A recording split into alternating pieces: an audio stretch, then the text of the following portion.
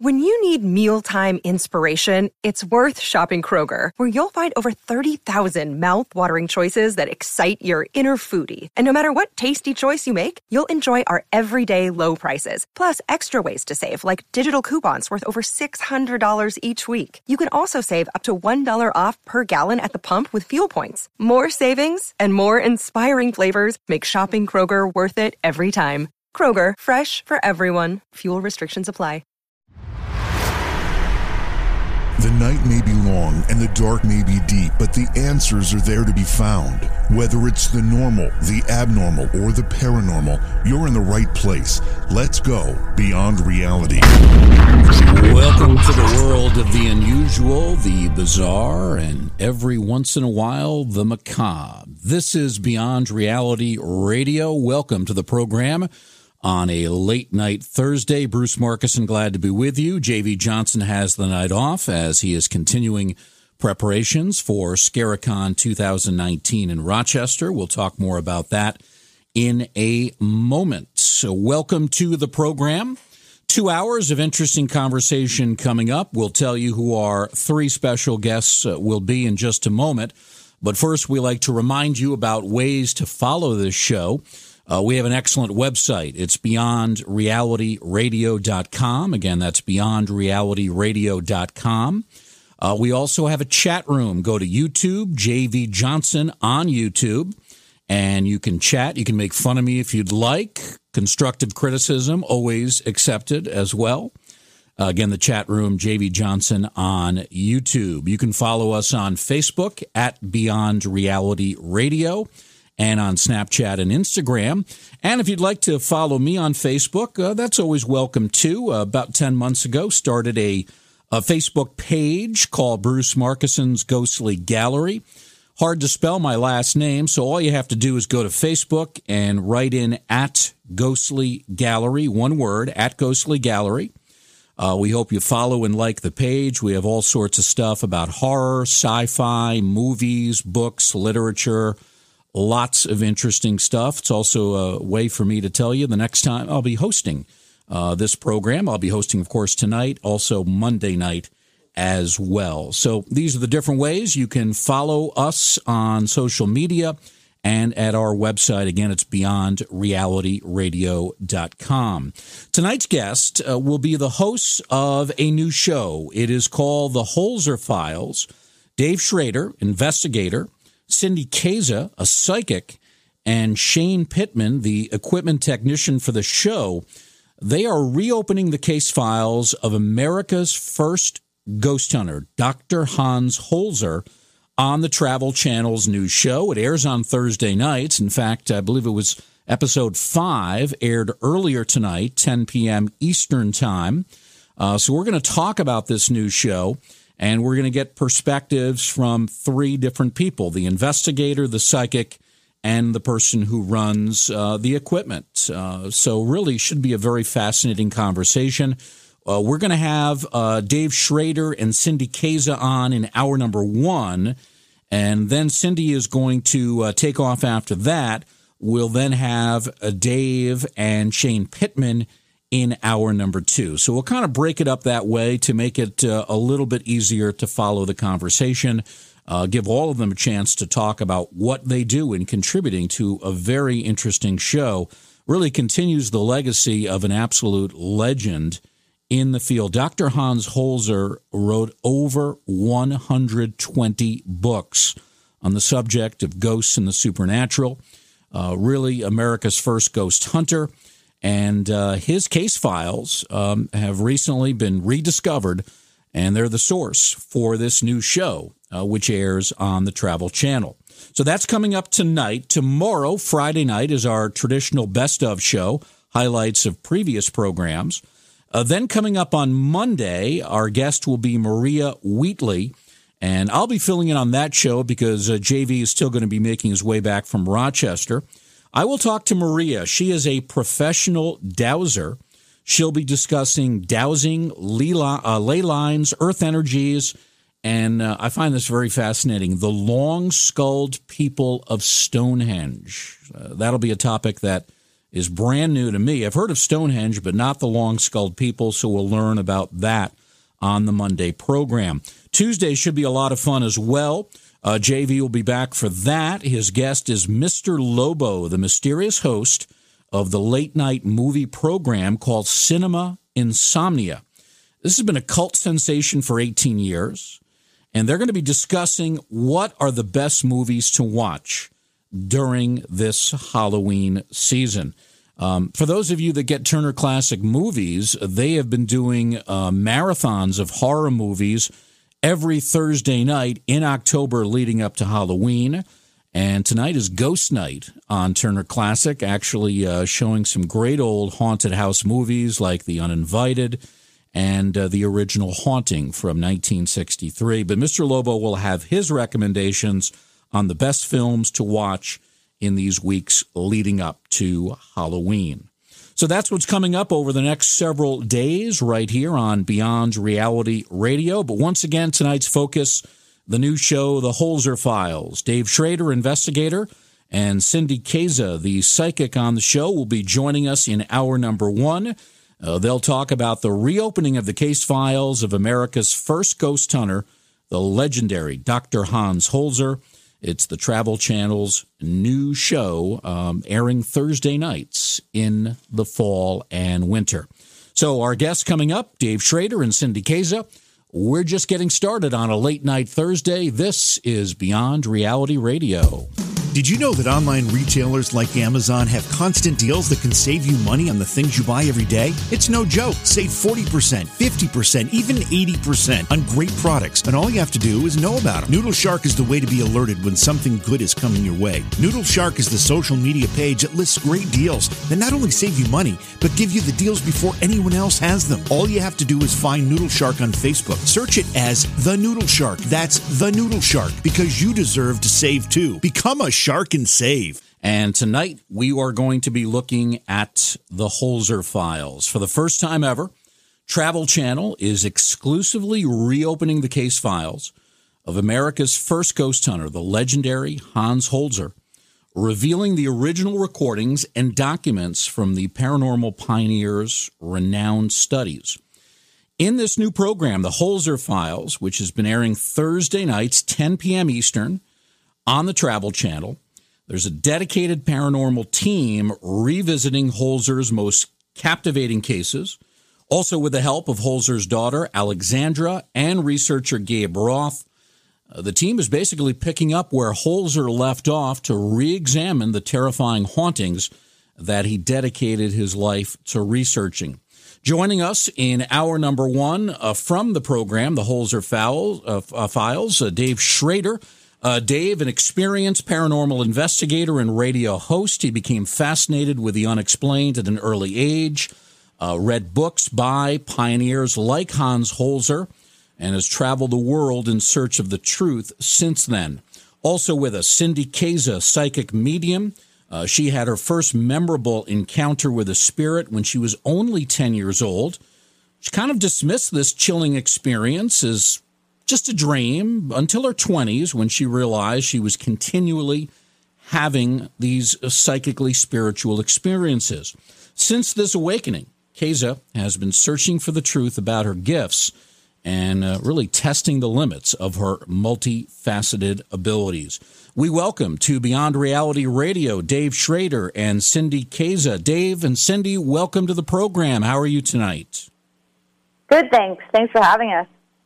So that's Cindy. Doing great. Thank you so much. Yes, and that's Dave. Very good. We thank you both for being with us on tonight's program. Let me begin with Dave. You were somebody who grew up kind of studying and admiring a legendary figure like Hans Holzer. What does it feel for you now to be on a show that carries his name and carries his legacy? I mean, that must be a thrill for you. You know, it really is.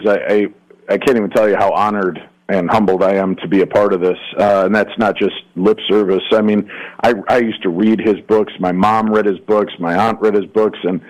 And I was lucky enough on our radio show, Darkness Radio, to do the last radio interview with Hans Holzer. Really? And to, have, 12 years later, the opportunity to carry that torch into a new generation and share his history and stories and re-examine them and reignite those parts of history. Man, every bit of it has been great, and I've been blessed to work on a great show that takes it seriously, that loves the mystery and history, and then, to be kind of paired up with a new brother and sister with Shane and Cindy. I just couldn't ask for a better group to be working with, and Alexandra and Gabe Roth and our crew and production and Travel Channel has been just truly amazing. So I'm a blessed guy. This is a dream come true. Dave, Hans Holzer died 10 years ago, 2009. When did his career as an active ghost hunter conclude? At what point did he have to stop, maybe just simply because of advancing age or health restrictions? But at what point did he basically kind of end his active involvement in this field? Well, defining active is the tough part. I know up until he passed away, he was still getting letters and responding and giving advice and helping people. I think, if I recall properly, that he had stopped maybe a year or two before really kind of actively doing things. But, I guess when you're an investigator and you're a historian like Hans was, and you're engaged in the science of it, I don't know that he ever truly let it go. I'm sure he was always working on it and, re-examining the histories and new science that was coming out. Yeah, when you're passionate about a subject, it's hard to give it up. There's no question about it, even as you move into your 80s and your 90s. Let's bring on Cindy Kaza into the conversation. Cindy, when did you first become aware of the work of Hans Holzer?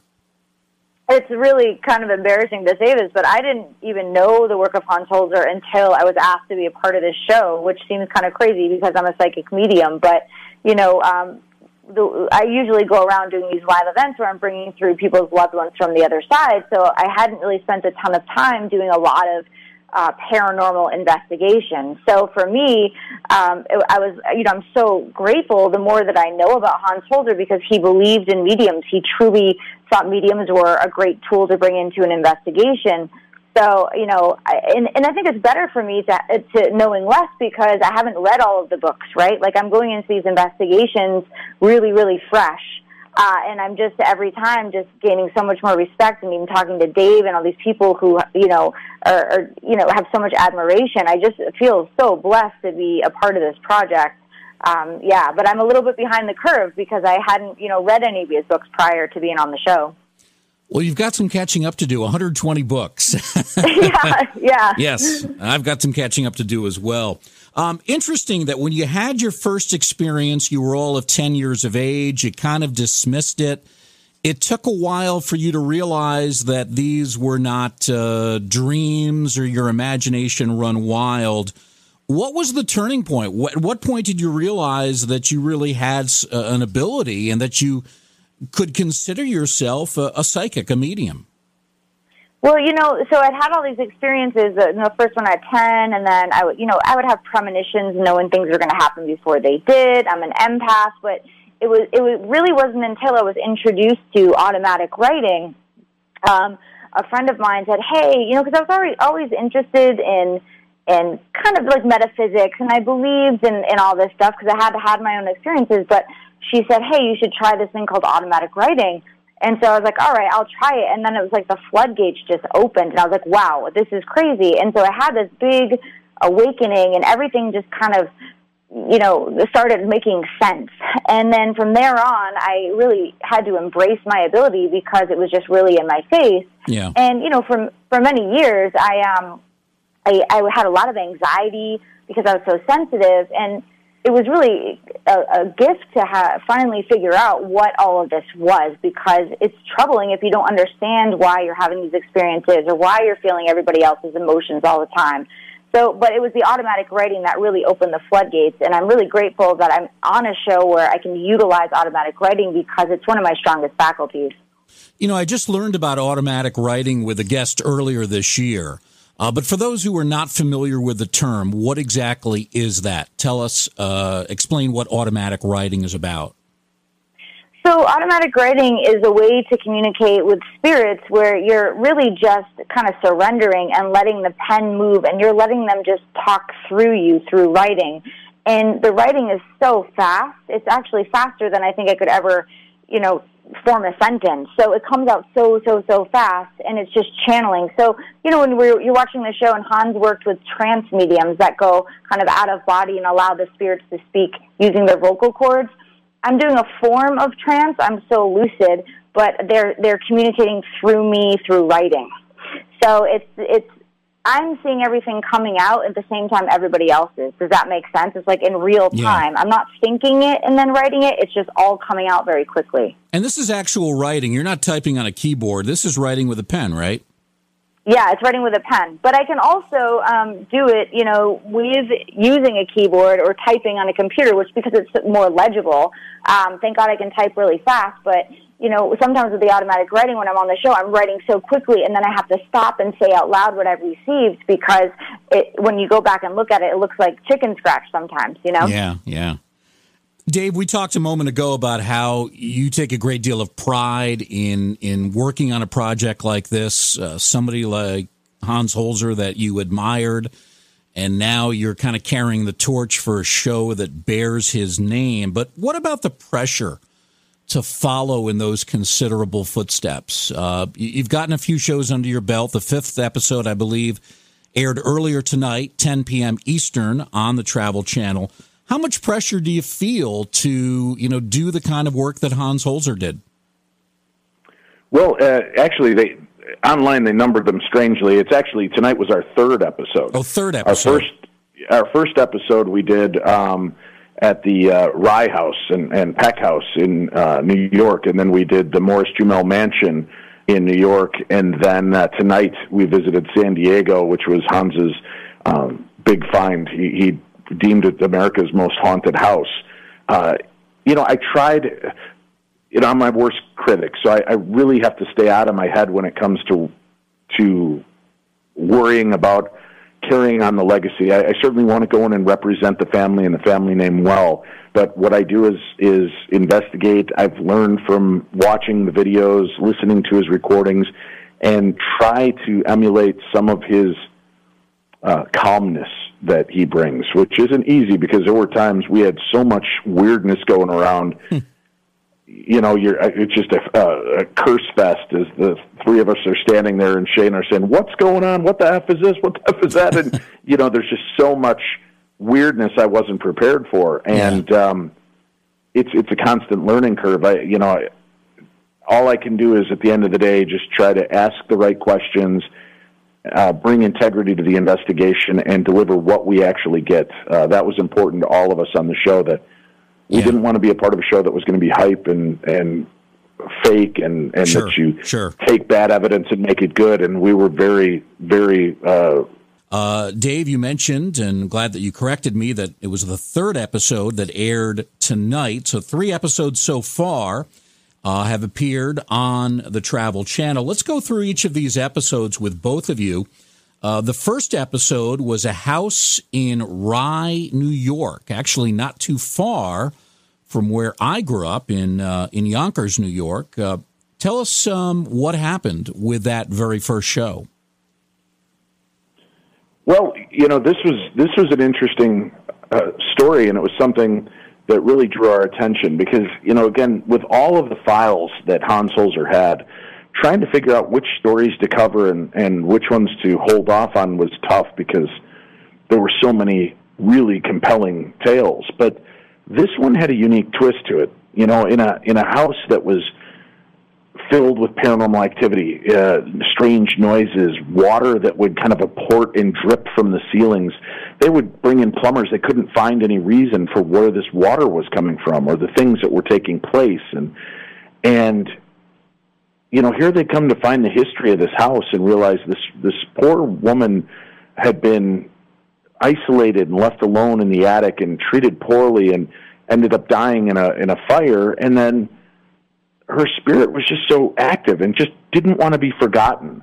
And as soon as they found a way to, and I don't want to give too much away, but when they found a way to kind of placate her, suddenly another property very close by explodes with the same type of activity and continued on until recently. And we go in, and it's such an interesting detective novel to kind of be a part of, because we get to go in and hear the old stories, and we hear the old recordings and see the film footage from Hans Holzer and read the handwritten notes and everything that he's been through. And then we take Cindy in, who has no clue where we're going or why we're there, and just kind of unleash her, let her do what she does. And then she starts, just kind of pulling up this information and strange details and data that I'm just copiously taking notes on, trying to see what we glean from it. And then as the interviews progress with the historians over the next few days, it's astounding the things that Cindy knew that none of us had any clue about yet, just from tapping in and what the spirits were willing to share with her and the echoes of the past brought forward. And then the story reveals itself to, another lost soul, another lost and forgotten family member who actually, the two different houses were owned by family members and with very similar histories. And then, it was kind of a beautiful bookend story that we were able to uncover. And we did some work to try to help the spirits there. And I'm just amazed every episode watching when Cindy does her thing and then, digs out these pieces of information that nobody knew about. And then we start researching the area and uncover even more to exactly what she was onto with, it's mind-blowing to see this happen week after week. And it's just, that's why I said it's been such a pleasure, because we all get to work as detectives in different aspects of what we do and finding these lost bits of history. And we've been able to recover some remarkable aspects that have been long lost, to time and tide. And now we're bringing them back to the forefront and giving these spirits a voice again. Before we get to Cindy's perspective on this, I wanted to ask one follow-up to Dave. You mentioned the woman died in the fire. What year, what time frame are we talking about here? Oh, gosh. I off the top of my head, I apologize. We filmed 10 episodes. I had to learn 10 histories. And then, like you, I'm part of a radio show 7 days a week, so I hear these stories over, and the dates start to blend away from me. But I believe it was, I want to say the late 1800s, early 1900s that took place. Really? So this is a really old story, yeah. Yeah, and it might even be a little bit older on that. I apologize. Like I said, we've talked about so many different cases and so many different stories through these deals, and we're going way back in time. Some of them are 1600s, 1700s, 1800s, that these pieces of history are being recovered. So, it's just, but people treated special needs people so much differently. You were kind of a dirty little secret to be locked away, a family embarrassment, and it was heartbreaking to hear that happen. And poor Cindy has to go in empathically and psychically, and I give her a lot of credit because I don't think I could do what she did. Even if I had the power to do it, she has to go in and relive these moments and share them with the spirits, and it's heartbreaking to watch Cindy do it sometimes. But, man, she's got the strength to pull it through, and she does a great job. Cindy, for this episode, was there a spirit or spirits that you were able to make contact with? Tell us about that. Yeah, this episode was really, it was a fascinating episode for me because I got to utilize one of a psychic ability. It's called psychometry, where, everything has an energetic imprint or a memory attached to it. So I got to psychometrize a painting, and I know I can't give away too much, but really for me is you're just sensing and saying out loud all the things you're feeling and seeing based on the object that you're holding. And so when I'm tapping in, I'm picking up the spirit of this woman, and then I'm picking up what I think to be her little brother, and then, I'm just hoping that I'm connecting with the right spirits. I'm just sensing what I'm getting, and to see how the opening scene and the psychometry all unfolded to reveal this story was just, it was really kind of a beautiful thing, because I felt we were really able to in this message, sorry, I'm like losing my mind. When we were in this episode, we were really able to give light to and speak for these spirits that really wanted their stories to be told, and they were both, tragedies, the lives of these two spirits. And like Dave was saying, back in that time, a lot of people who struggled with emotional issues or were handicapped, they were kind of locked away like a dirty secret. And it was so hard to feel into that, and it's a sad story. But part of our job as investigators is to be able to be a voice for them and to tell their story, and to hopefully by telling their story bring peace to them. So I'm forever, in awe of the spirit world and how it works, and I'm so grateful that we as a team, because we're a great team, I feel, how we're able to give these spirits voices, and it's important. That's why we do this work. So in this case, you felt the spirits were very receptive to you. Definitely. And, it depends on the spirit. When you're talking to the two spirits I was connecting with in psychometry, they wanted their stories to be told. They wanted to be, memorialized. They wanted their voices to be heard. And then, you encounter other spirits or energies that are mischievous, that aren't so friendly. And as a medium walking into these houses, it's like walking into multiple time layers and layers on the other side, and feeling all of these energies all at the same time. So it can be overwhelming. And in this particular episode, we really uncovered a lot. Don't you think so, Dave? Definitely. And it was really impactful, Bruce, and this is the sad part. We film for 5 days. You film 12 to 13 hours a day, and it gets pared down to 42 minutes.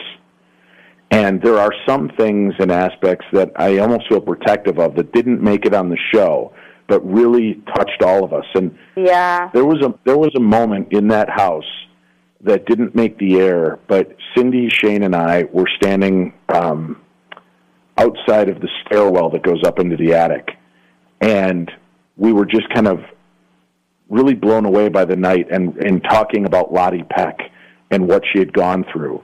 And just thinking about this, every hair that's left on my body is standing upright. We heard this mournful sobbing from a woman, just this, and it just came out of the attic, and all of us froze. And Cindy's been doing this a long time with mediumship. She hears and sees spirits all the time, and it was heartbreaking. But it didn't make the episode, unfortunately, because there was so much that was going on, and we were trying to make sure everything fit. It's heartbreaking that we lose some points, but I almost felt glad it didn't, because that felt like we were remembering her. We were giving her her due, and I think that sob was, I think it was a sob of relief, because somebody remembered her and her story. And it paralyzed us. We were all just knocked down when we heard that. And I agree, and it was a really powerful moment. And I think because for the show, we're trying to get to the bottom of, in each episode, what is happening in this house and what's causing people problems in this house, right? Yeah. And so in that particular episode, we wound up uncovering something that was separate from Lottie that we really had to deal with. And that's why I think, you only have 45 minutes, 50 minutes to tell the story and get to the bottom of it. But I hope, at some point, some of that extra footage, maybe they'll release some of it. I mean, I'm hoping, because it's really that was a powerful episode. This house in Rye, New York, is it currently vacant, or is there a family living there now? Well, the one house, there's a family living there. The other house is a historic museum and historical society building. And when we visit, I mean, some of the employees were afraid to go in there at night or be alone in that building. And they talked about it, and one of the girls got very emotional about what she sensed. The other woman just really had a hard time. But we, again, reminded and empowered them. And Cindy was great at that. You guys have the power here, and don't be frightened. Be aware of your situation and of the stories, and what you're doing is beautiful. You're keeping the history alive, and you helped us to uncover these lost souls so that their story will not be forgotten. And they felt empowered, we felt empowered, and it just was a beautiful kind of resolution. Episode number 2 brought you to a home in Henniker, New Hampshire. Give us a brief synopsis of what happened there. Well, actually, I think they may have given you the old listings. The second episode we did was in New York. It was the Morris Jumel Mansion. Oh, okay. And Henniker is not aired yet. That is going to be a crazy episode. Is that Oceanborn Mary? Yeah, and that's a crazy story. It's pirates, it's legend, it's lore, it's ghosts and secret buried treasure and pirate bones. And I mean, it's a great story. And wow, did we go deep. This thing was turning and twisting. So when that episode airs, whenever it does, I think it's going to blow people away. And we really, our team did some amazing work on and off screen of digging out this story and finding the truth. Yeah. It is the truth. Every bit of it's the truth, and it was beautifully done. So I cannot wait for that episode there. But the second episode we did was at the Morris Jumel Mansion in New York. And I got to tell you, this story has one of the most remarkably witnessed paranormal experiences in history. It's a mansion that, has stood there for hundreds of years. George Washington used it as a stronghold at one point during the war. And, there was a war room there. It was used as a hospital during the Revolutionary War. It was Aaron Burr lived there, all of these dignitaries had been through that house at one time or another. And we got to stand in that history and be a part of the history of this house. And they've had strange experiences there that just didn't line up with the known history. And the most remarkable story that Hans Holzer was brought in for was a group of children and their teachers were gathered outside of the building one morning. They were going there for a field trip. And as the kids are being kids and joking and running around and playing and yakking, the upstairs door opens and a woman comes gliding out and she hushes the crowd and tells them they're being too loud, and she goes back in. Well, a few minutes later, the docent shows up to let everybody in, and the teachers, sheepishly apologized for the intrusion and for bothering the employees. And she said, "There's nobody else here. It's just me." And she's like, "Well, no, the woman dressed in period garb, I'm sure she's one of your tour guides. She came out and hushed us and told her we were being very loud and obnoxious." And again, the employee said, "There's nobody here." And they walked in, and there's this beautiful portrait of Mrs. Jumel hanging on the wall. And they saw it, and everybody identified this was the woman that they saw. And this made major headlines in news when it took place. And I think it was like 1965 that it took place. And it blew people away. And he went in and investigated and found Mr. Jumel and Mrs. Jumel's spirit. And he was able to successfully help one of the spirits navigate over to the other side. But Mrs. Jumel held her ground and did not want to give up her home. We have just a couple of minutes. That she was so proud of. Just a couple of minutes before the next break. But Cindy, what kind of encounter did you have at this mansion? Yeah, it was a pretty crazy experience because, I walked in and I did feel the presence of Eliza, but then I also was tapping into a maid who had committed suicide in the house. But what took the whole episode in a total spin in a direction I don't think any of us planned to go, right? I think Dave can attest to that, is I kept seeing some connection. I was seeing feathers and candles, and then I was like, no, this has something to do with conjuring and magic. And so without giving away the entire episode for those who haven't seen it, it just really took us to a place where I think we uncovered what was really making the place even more active nowadays. And so that could be, calmed down because there are some rituals that were going on outside of the house, outside of the mansion. Even nowadays, people are coming and doing spell work and leaving things by trees that the staff are having to come and clean up, every week. So there was this whole twist from the original story, and we wound up going down a totally different direction. Final question on the mansion. What kind of condition is it in today? Oh, it's beautiful. In great condition. It's awesome. Yeah. The historic center and a museum, and they treat it with reverence and love, and it is a beautiful place, and you should go there, if not for the ghosts, for the amazing history and knowing what took place there, who walked through those doors, and you become part of that legend just by entering that location. And since Cindy is going to be leaving us at the top of the hour, I wanted to ask Cindy one final question. Of all the shows, Cindy, that you have done so far for season number 1 of this show, was there any situation where you were actually afraid of the spirits you communicated with? Oh, that's an excellent question. I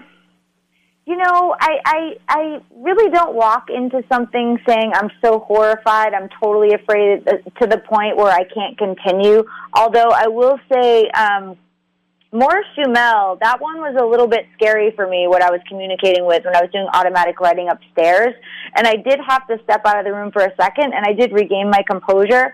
But I feel like it's really important as a medium going into any situation, you have to be strong. And you're going in with the intention of communicating with whatever you're communicating with, and you have to stand strong and stand up to it.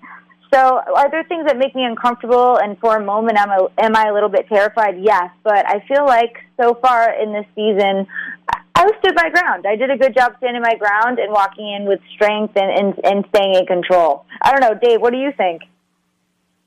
Yeah, I think Morris Jumel was the only one I really saw that rattled you. You kept your composure. Tonight's episode, when I get knocked on my butt, you and Shane kept your composure. I was the one that kind of lost it. But it was, it's you go into these experiences expecting something might happen, so you're not necessarily terrified, but it can be very unnerving. Yeah, that's a good way to put it, because as a medium, you really deeply feel what's going on, and you walk into places sometimes where the energy is so thick and it's oppressive, and it's easy if you are afraid to let that really knock you and make you want to run out, but that's the job of a medium, to be strong and go in and face it. So I always walk in saying, I'm going to face this, I'm going to do this, I got this. Well, Cindy, thank you very much. I'm sorry you have to leave us, but we do appreciate what you have told us so far. Best of luck with the program. Thank you, Cindy. Oh, thank you so much. Thanks for having me. Take care. Dave Schrader, the investigator from the show, remains with us, but now we are also joined by Shane Pittman. Shane is an equipment technician who has had profound, unexplained paranormal experiences ever since he was a young child. He became determined to learn as much as he could by researching every possible technological method in the hopes of finding the truth about his otherworldly encounters. So joining Dave and myself is Shane Pittman from the program. Shane, welcome to Beyond Reality Radio. Thanks for being with us. Thank you so much for having me. I really appreciate it. I want to start out, Shane, by asking, how is your point of view different from what Cindy and Dave do? Dave is the principal investigator. Cindy's the psychic. I guess you're a little more behind the scenes as a cameraman, technician. But in terms of your point of view, is it radically different from what Cindy and Dave are experiencing? No, it's not. I wouldn't say it's radically different. I think my point of view comes from it's a unique situation, because Dave and Cindy, they basically are handling these cases kind of like how Dr. Hans Holzer did. He went in with a trusted medium into a location and he would be trusting that psychic medium with information. And Dave and Cindy, they kind of act in the same manner. I'm coming in now with new tech, tech that was not readily available all those years ago. Right. So I kind of bring the new technological aspect to the investigations, and that's the only radical difference that I would say I bring into it. But as far as all of us going into the investigation, I think we go in pretty much on the same page otherwise. Shane, tell us about some of the newest technology that's available in the field and that you're able to use with the program. Well, there's amazing things, and there's some technology that you're going to be able to see this season. I won't go too much into it, but there's some things where we're testing different electromagnetic fields and using different experiments in regards to that to give us the answers that we need. We're using different cameras and things like that, hands-free devices, to where we can go into different locations and bring more equipment into the environment, into the case to get the answers that we need. Do you also rely on some of the standard equipment that we've seen used on television over the last 15, 20 years? Right. We use the standard digital recorders, the IR cameras, the millimeters, things like that. You'll see that quite a bit this season on the show. Yeah. Do you have a particular piece of equipment that you really like to go to? It's kind of your go-to equipment? Well, I like the millimeter. The latest one, which is the 8704R, which basically has a lot of different tools in it that you can use simultaneously. There is where you can use the temperature, you can gauge the temperature and the electromagnetic field at the same time, and it will gauge that for you and use that correlation.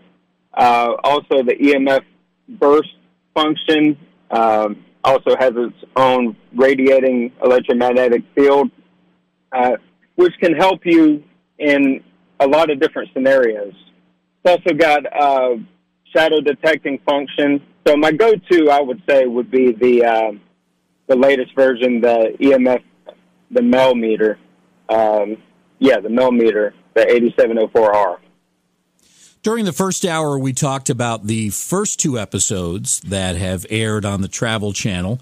Let's bring Dave back in to talk about the episode. We don't want to give everything away because a lot of people haven't seen it yet, but it debuted at 10 p.m. Eastern Time tonight. This one set in San Diego at the famed Whaley House. Dave, what can you tell us about what you discovered there? Dave, you there?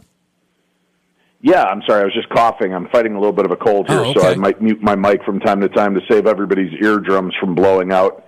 Talking real quickly about the technology, I know Shane is being a little cagey, but he brought some new stuff into this that's going to be cool. We experimented with a new thing called the Spectracles.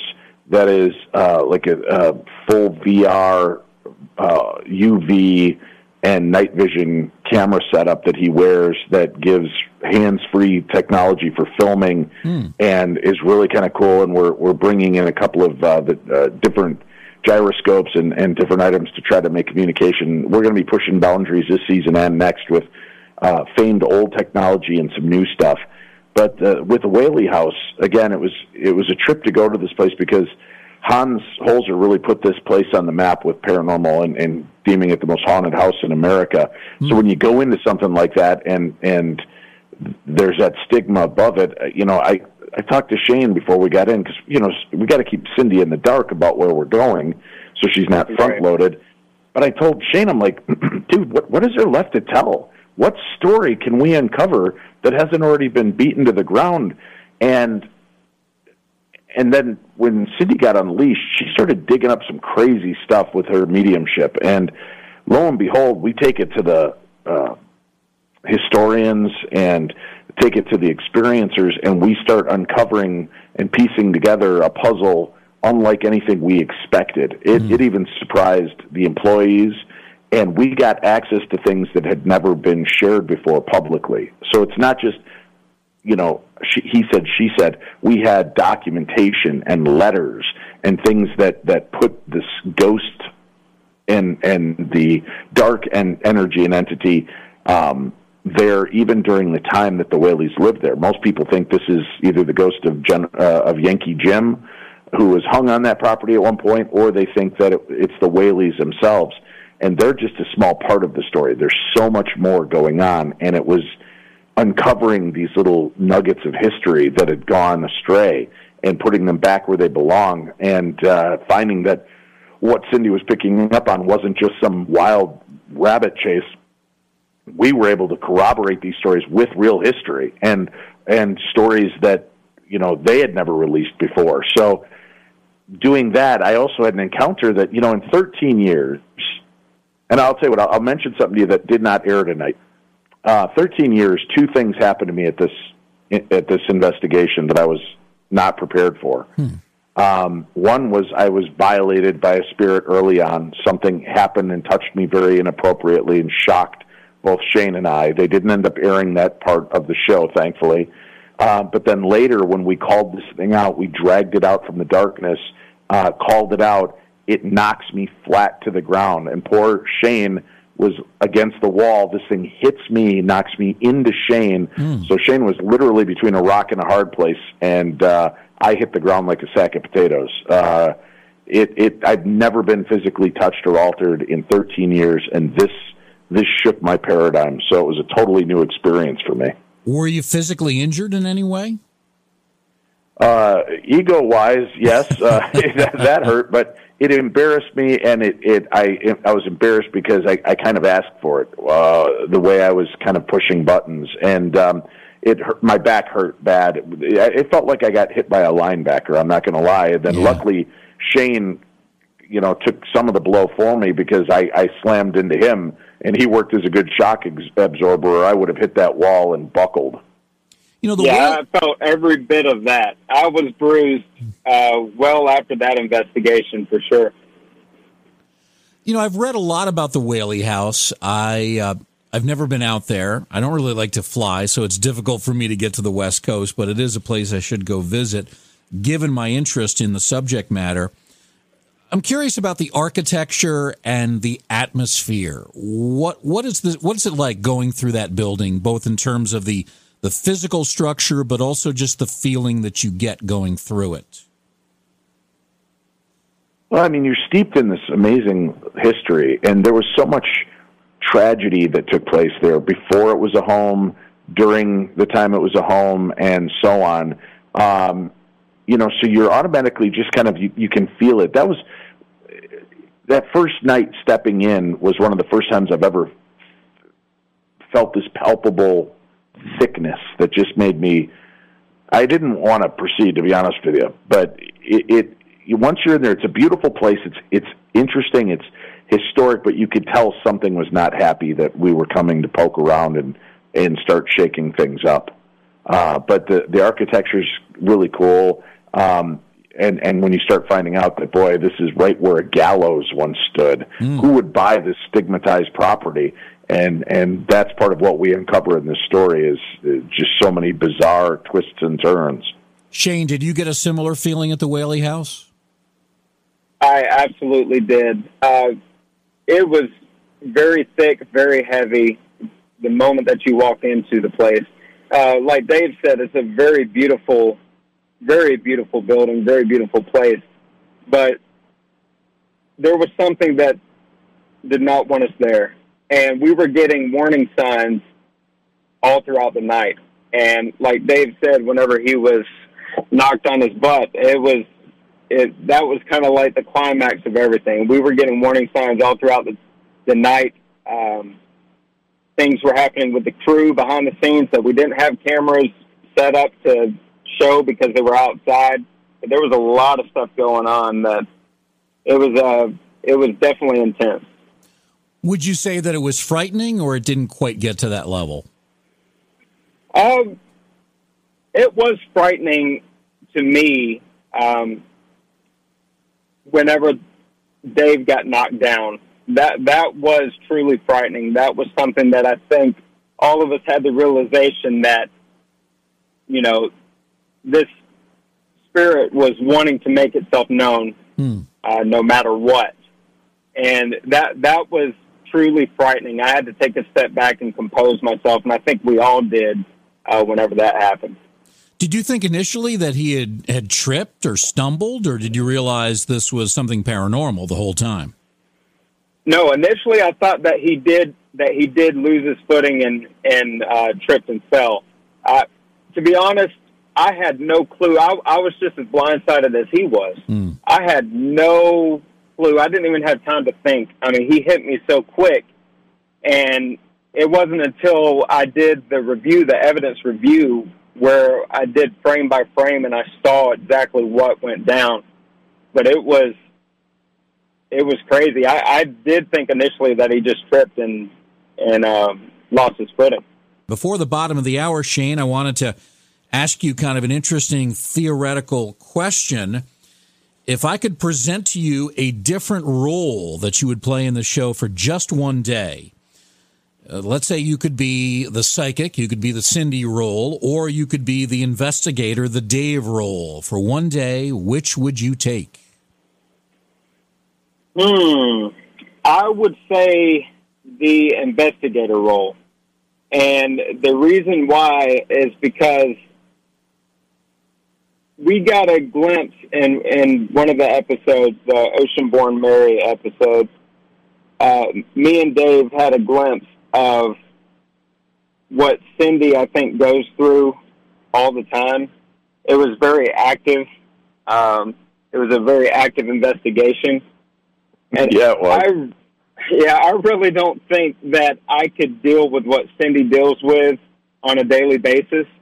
It was a sensory overload for me. So if I had to choose one, I would say I would go the investigator route.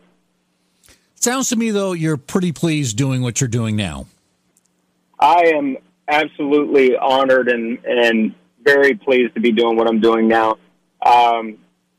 Just to be a part of this team and to be furthering the case files like we're doing now it's just been humbling and a complete honor. We've got about 30 seconds before a break at the bottom of the hour. I was curious how much you knew about Hans Holzer going into this program. I've known about Hans Holzer for a very long time. I actually, before the show years ago, reached out to Alexandra because I knew about Dr. Hans Holzer and what he called the Holzer method, with him and taking a trusted psychic medium with him on investigations. And me and Alexandra connected years ago due to that fact, due to the research and stuff that I did years prior to the show. So I've known about Dr. Holzer for quite a while. I want to go back to Dave for a moment. We've heard reference a couple of times to the files of Hans Holzer. And when you mention the files, are we talking about strictly written documents or are there audio recordings? What kinds of information is there? And then how do you use that information to determine which areas or which places you want to follow up on?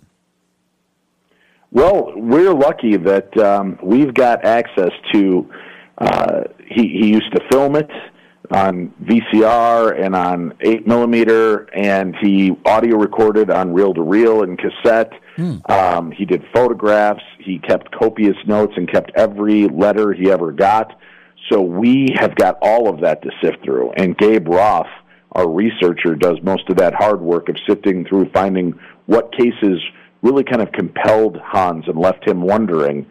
And he left the Whaley House knowing that there was more to the story and not sure what this darkness was. Now, he didn't have 2019 technology where he could Google or newspapers.com and get anything. He had to go through hours and hours of microfiche to maybe find a reference to something. And he was diligent about doing his work, and he got that started for us. So we have a jumping off point. Now we have other ways to get more information, and thankfully historians have dug deeper and further back past some of these stories, so we're even able to get it from there. So we've really just kind of taken what he started, and we're taking it to the 21st century, and re-educating people to these amazing pieces of history from a guy that, for all intents and purposes, was integral in all of this, and unfortunately might have been lost to time if the family and Travel Channel hadn't come together to re-examine these cases, and that's an important part of what we do. Dave, who ultimately makes the decision on which cases you're going to follow up on? Is it the researcher you mentioned? Is it a committee? Do you all have input? How does that work? Well, Gabe and goes through all of these files. When he finds a few of the cases he thinks really have some meat on the bone and something that there were clues left enough behind for us to maybe take it to another step, he turns it over to programming in our production company, and they kind of evaluate the stories to see what makes sense, and then can we still get into these locations? Can we get access to them? That's an important aspect. And what's great, the episodes that we've been doing, with the first one in Rye, New York, and the Peck House, nobody's really followed up on that since Hans Holzer Stories. And Morris Jumel Mansion has been featured on many different shows, but we uncovered a different aspect of the story. And Whaley House, same story. We were able to come out and find new things. So it's really, it's very exciting to watch this dynamic come together. We've got such a great team on camera and off camera that really are proficient at digging deep and getting the experiencers. And we've got some of the families that some of these places have not opened their doors in 50 years to anybody, and they let us in because of Hans Holzer and our connections to that program and his research. And we're able to go back in and give another look at these stories. People have been knocking on their door for 50 years trying to get in, and they never opened up their doors until we came a-knocking. You mentioned a researcher, Gabe. That's Gabe Roth, who helps you out with all the programs. Do you ever have a situation where, okay, you've decided you're going to go in and you're going to follow up at a particular location, and then nothing happens and you can't use it? It's just not, you can't make a show out of it. Does that ever occur? Well, we have interesting and compelling aspects of the story. This next week is one of them. The episode is The Devil in Texas. That'll take place this coming Thursday. That's a great title, by the way. Love that title. And the case Hans Holzer originally investigated, this family went through infestation, oppression, and then possession. And they had so much activity going on, creepy, amazingly creepy stuff, and Hans Holzer did his best to bring answers. And we revisit that case to find out what the final story was. And we find the story end, and it unfortunately was not a good end. But we take what we learned from Hans Holzer and what we learned from that case and its ending, and a new woman in Missouri had reached out because of my show, Darkness Radio. We've been on the air for 13 years, and people, listen from around the world, and they often reach out to me looking for help to put them with experts that can maybe answer these questions or help them understand what's going on. And this very sweet woman, Lydia, reached out, and she believed that she was dealing with something demonic, and her story was very compelling and kind of mirrored what had happened in Hans Holzer's case. And we end up taking what we learned from the past and bringing it to an all-new case, and that's what we feature next week on the show. And we're able to take even though there might not be anywhere left to go with the original case, it opens doors to possibilities of other things going on, and that's really kind of compelling. But luckily, the places we've gone have continued to have activity, and people have reported activity, so we've been pretty lucky so far. Yeah. This program is in a place called Tyler, Texas, which I'm not really familiar with. What is Tyler like?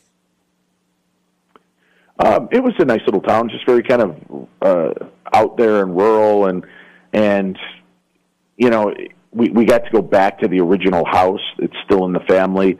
We got to go back to that original house and see it, put ourselves in it, and do a little walkthrough investigation again with Cindy. And we uncover a few truths about what happened in that original story.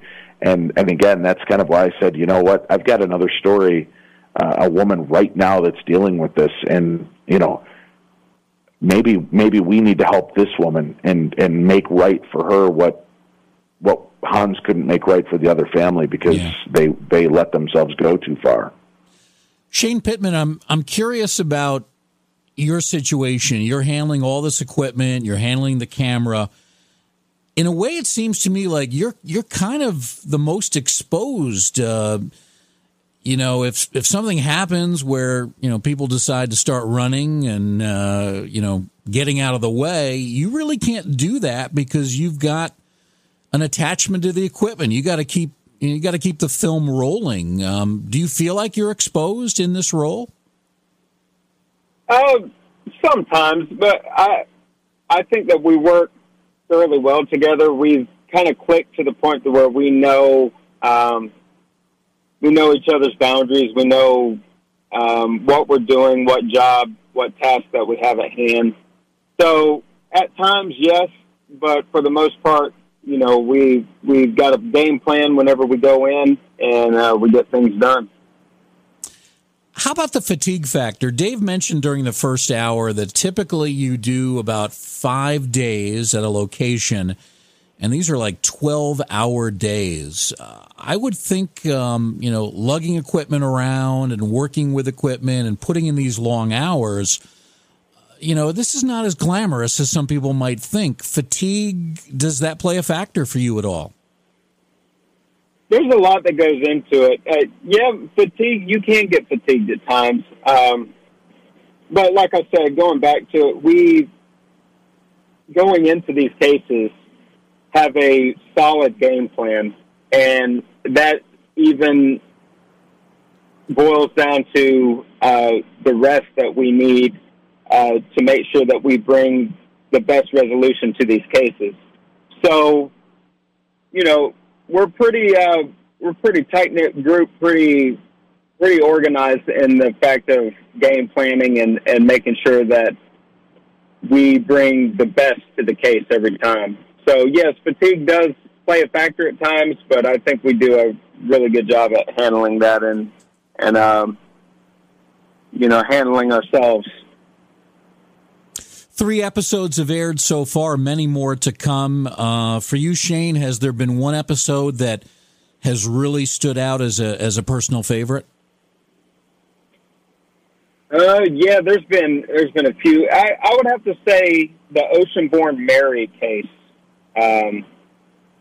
that's going to be coming up is a really profound one because there were so many curveballs in the equation, and the story took so many turns. It was a great case. I can't say enough about that. And if I could add just one more, the one that's coming up next week, the Devil in Texas episode, that one was impactful for us because we were dealing with a family, a personal case. And being able to help that family was so rewarding for us. So that was another standout episode that I really, it's one of my favorites. Yeah. You mentioned I believe it's the Oceanborn Mary. Where exactly is that? That is in, Dave, help me out here. That's Henniker, isn't it? Yes, that's right, Henniker. Oh, that's New Hampshire. Yeah. Okay. Right. That's the Henniker one. Yeah, and like Dave was saying earlier, too, we do so many of these cases. Sometimes things get jumbled up at times. But, yeah, it's in Henniker. And that case is, I can't wait for people to see that. That was an amazing case. It sounds to me like your schedule for all of you is pretty hectic. You just go from one case to another, and there's not much of a break in between. Am I correct in saying that? Yeah, we did. I would start filming at maybe around 2 in the afternoon and end at maybe 4 in the morning. And then I'd get home and crash for a couple hours, and then I'd have to get up at 9 a.m. to start recording my radio show for the night and for Midnight in the Desert. And then I would get done with that and, hit the showers, grab a sandwich, and then I'd be on set filming again. And we would get maybe 2-3 days off between episodes. And then we were right back at it. So it was wearing, but it was fun, man. It was just, and to get to see these places, hear the people, and we, Shane and I did little excursions. So we kept our sanity. We would go visit places in historic sites, and, it was great to get out and see other things. Like we visited Babe Ruth's grave and Jimmy Cagney's grave, and just to see some of these other things that are in the area that we might have missed had we just stuck in our hotel rooms and rested. So we did try to get out. When we went to New Jersey, we spent an afternoon in Asbury Park following in the steps of Bruce Springsteen, who's one of my personal heroes. Yeah, so we've really tried to make the best of these moments, and then going out to movies with Cindy and dinners, and it was a delight, every part of it. We're only a few. I'm sorry. Go right ahead, Shane. No, I was just going to add that, yeah, it was so rewarding. It's been so rewarding doing this show and working with a great team like this. It's just been phenomenal. I can't say enough good things about it. What kind of feedback are you getting from fans, from the people at the Travel Channel? I know only a few episodes have aired at this point, so we're still kind of early in the evolution here, but what's the feedback been so far? We're watching great response through social media. You know, you're always worried how people are going to respond to it, but people seem to love the fact that we really treat this like a detective show, and we're really giving some strength to the histories. And the investigation is important, but getting the stories and giving the voices to these spirits and lost souls have really seemed to resonate with people. Travel Channel loves it, and they're behind us 100%. The fans seem to be really following it, and I hate saying fans because that sounds weird to me, but the friends of the show are behind it and really enjoying it on social media. We get our couple of naysayers, but as Jason Hawes knows, that's just part of the game. And the haters are going to tune in as much as the lovers, because the haters want to watch you fail and the lovers want to watch you succeed. So as long as they tune in, that's all that matters. And by the way, we want to send out a note of congratulations to Jason Hawes and Ghost Nation, because that show's great, and we're glad to see it's part of the Travel Channel family with us. Very nice, very nice. Shane, what kind of feedback are you getting? We've been getting great feedback. The main feedback that I've been getting lately is there's a lot of people that are telling us, we haven't heard of Hans Holzer, and it's a younger crowd. Sure. We haven't heard of Hans Holzer. Thank you for bringing his cases to light again. And that, to me, is one of the most rewarding things, is to be able to reopen Hans Holzer's cases and to give people a newfound respect for him and for how he pioneered the field and kind of laid the foundation for us. That's the most rewarding for me. And the feedback from everybody has been phenomenal. We have the best friends, as Dave said, in the world. I wouldn't trade them for anything. I'm glad to hear that. I'm a big fan of history, whether it's horror, sci-fi, ghost investigations, whatever it might be. Hans Holzer has been gone for 10 years. It's always kind of sad how quickly people get forgotten after they've passed on. And it's terrific that you and Cindy and Gabe and the other folks are keeping the legacy of Dr. Holzer, a great researcher, legendary figure in the field. You're keeping that going, so I congratulate you both on doing that. For those who would like to learn more about the show, the website is www.travelchannel.com. And then if you go to /shows/Holzer Files, that'll take you specifically to the program, the Holzer Files at the travelchannel.com website. Want to thank you both for being with us, Dave Schrader, Shane Pittman. Best of luck with the program as it's really just starting to roll this fall and winter. Well, thank you very much for having us on. Thank you, Dave. Thank you, Shane. Appreciate you being with us for a couple of hours on Beyond Reality Radio. Have a good night, guys. You too. Thank you. Thank you. I do want to tell you about Scaricon coming up. That's where J.V. Johnson is at right now.